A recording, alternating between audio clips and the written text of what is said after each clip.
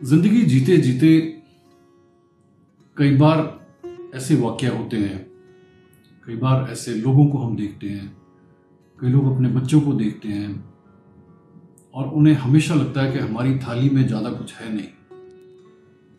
उन्हें दूसरों के बच्चे बहुत अच्छे लगते हैं, दूसरों के रिलेशनशिप बहुत अच्छे लगते हैं, किसी को किसी की बीवी ज़्यादा अच्छी लगती है, किसी को किसी का हस्बैंड ज़्यादा अच्छा लगता है और किसी को एक कपल बहुत आइडियल कपल नजर आता है कि दोनों लव बर्ड्स की तरह रहते हैं, प्यार में हमेशा डूबे रहते हैं। दो तीन चीजें मैं आपको साइकोलॉजी के पॉइंट ऑफ व्यू से बताना चाहूंगा। कई बार जैसा दिखता है वैसा होता नहीं है और कई बार ऐसा होता भी है। साइकोलॉजी में जब हम पर्सनैलिटी असेसमेंट करते हैं तो कई कपल्स की कंपैटिबिलिटी इतनी अच्छी होती है कि उनको हम गोल्डन पेयर कहते हैं। मतलब जैसे कुंडली में होता है ना 36 के 36 गुण मिल गए, उसी तरीके से पर्सनालिटी टेस्ट जब हस्बैंड वाइफ का, बॉयफ्रेंड गर्लफ्रेंड का या दो लोगों का किया जाता है तो ये पता लग जाता है कि ये गोल्डन पेयर है या नहीं है। और अगर गोल्डन पेयर है तो आपको एक दूसरे के साथ खाना, बैठना, बात करना, रहना, काम करना बहुत अच्छा लगेगा। लेकिन अगर आप गोल्डन पेयर नहीं हैं, आप किसी तरीके से रिज्यूमे देख करके किसी के साथ या तो आपका अफेयर शुरू हो गया है या आपने शादी कर ली है, आपने देखा कि नौकरी भी अच्छी है, पढ़ाई भी अच्छी है, दिखने में भी अच्छे हैं, सब कुछ अच्छा है रिज्यूमे के हिसाब से। लेकिन जब आप बरतना शुरू करते हैं, उस इंसान के साथ रहना शुरू करते हैं, तब बहुत मुश्किल होती है। तो आपको समझ में नहीं आता कि गड़बड़ कहाँ हो गई। बिकॉज जब आप किसी के साथ रहते हो तो उस इंसान की पर्सनैलिटी बहुत ज्यादा मैटर करती है। रहना, खाना, पीना ठीक है, किसी के पास ज्यादा, किसी के पास कम, वो हो सकता है और अगर कम है तो उसको बढ़ाया भी जा सकता है। लेकिन पर्सनैलिटी को ऑल्टर नहीं किया जा सकता, थोड़ा बहुत मॉडिफाई किया जा सकता है। तो इस बात को हमेशा ध्यान में रखना जरूरी है कि जब भी आप किसी के साथ, चाहे आप पार्टनरशिप करें, चाहे आप फ्रेंडशिप करें या कुछ भी करें, तो एक दूसरे की पर्सनैलिटी की सिंक्रोनाइजेशन बहुत अच्छी होनी चाहिए ताकि जिंदगी आपको बहुत अच्छी लगे। अगर आपका रिलेशनशिप सही नहीं होगा तो आपको कुछ भी अच्छा नहीं लगेगा, आपको काम करना अच्छा नहीं लगेगा। मैंने कई बार देखा लोगों को घर जाने से भी डर लगता है। तो कभी भी किसी को कंपेयर मत करिए कि वो देखो कितने अच्छे से रहते हैं, इतने साल उनको मैरिज के हो गए हैं फिर भी बहुत अच्छे से रहते हैं और आपको लगता है कि हमारे पास ऐसा कुछ नहीं है। मे बी वो कंपैटिबल है और मे बी वो फेक कर रहे हैं, मे बी वो गोल्डन पेयर है।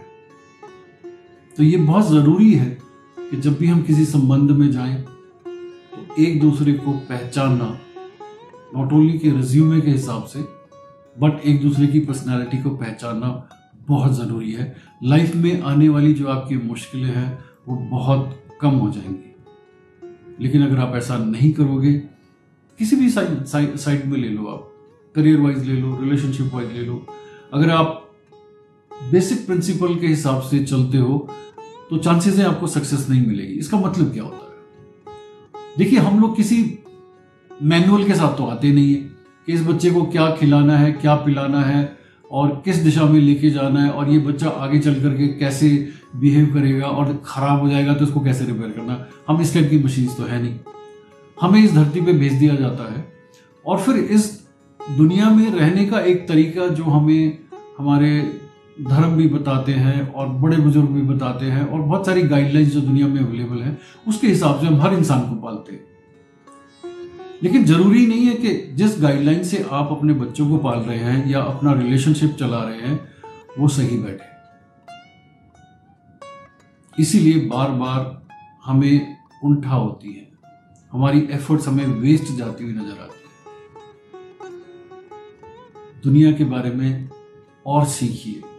आपके मन में जो मानसिकता बिठा दी गई है बचपन से लेकर के कि ये ऐसे होता है, ये ऐसे होता है, ठीक है, जब पौधा छोटा होता है तो उसको एक कंट्रोल एनवायरनमेंट में रखा जाता है, बड़ा किया जाता है। लेकिन अब आप बड़े हो चुके हो तो अपने हिसाब से ज़िंदगी जीने के बारे में सोचिए। अपने हिसाब से का मतलब ये है कि जो कुछ आपने सीखा है उस पर 100% भरोसा करके मत चलिए, और पढ़ाई करिए और रिसर्च करिए।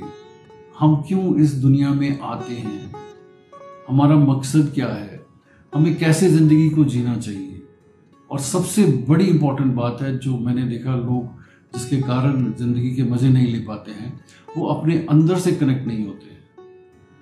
वो लोगों के हिसाब से हमेशा अपनी ज़िंदगी जीते रहते हैं। आप अंदर से कनेक्ट होने की कोशिश करिए। हर इंसान के अंदर की आवाज़ कुछ ना कुछ बताती है, ऐसा कर लो, वैसा कर लो। लेकिन हम लॉजिक के हिसाब से देखते हैं कि नहीं, ऐसे करने की ज़रूरत नहीं है, या हम तो वहम में पड़ रहे हैं। धीरे धीरे अगर आप अपने अंदर की आवाज़ पे ध्यान देना शुरू कर दोगे तो ट्रस्ट मी, आपको लाइफ बहुत अच्छी लगेगी। नाउ टू समराइज, आप अपने अंदर की आवाज़ पे ध्यान दीजिए। आपके अंदर से क्या आवाज़ आ रही है उसको अहमियत दीजिए। सेकंड चीज़, जो भी आप कोई संबंध बनाते हैं या कुछ करियर सेलेक्ट करते हैं तो कोशिश करिए कि अपने साइकोलॉजिकल टेस्ट करवाइए, ताकि आपको पता लग जाए।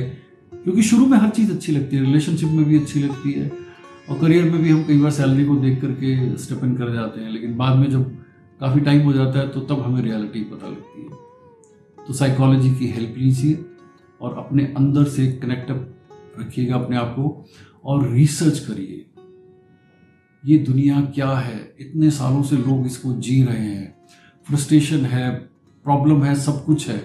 और रिसर्च करिए जीने के क्या क्या तरीके हैं, कैसे हैं, फिर अंदर की आवाज़ को भी सुनिए। बस इसी तरीके से अगर आप चलते रहोगे तो आप प्लेयर की तरह ज़िंदगी जियोगे, नहीं तो एक विक्टिम की तरह जियोगे। प्लेयर की तरह ज़िंदगी होता है कि आप फुटबॉल खेल रहे हो, बॉल आई, आपने किक मारी, गोल हुआ तो हुआ, नहीं हुआ तो दूसरी बॉल की वेट करते हो। लेकिन अगर आप एक विक्टिम की तरह ज़िंदगी जीते हो तो उसका मतलब क्या हुआ कि बॉल आई और आपने किक मारी, अब आपको लगता नहीं ये तो गोल होना चाहिए, मैंने तो बिल्कुल सही किक मारी थी, सब कुछ ठीक किया था, गोल क्यों नहीं हुआ। ये ज़िंदगी है, राइट। तो ज़िंदगी को एक प्लेयर की तरह जिए और कोशिश करिए मुस्कुराने की। हर बार मुस्कुराना नहीं होता, बट जितना हो सकता है मुस्कुराने की कोशिश कीजिए। All the best.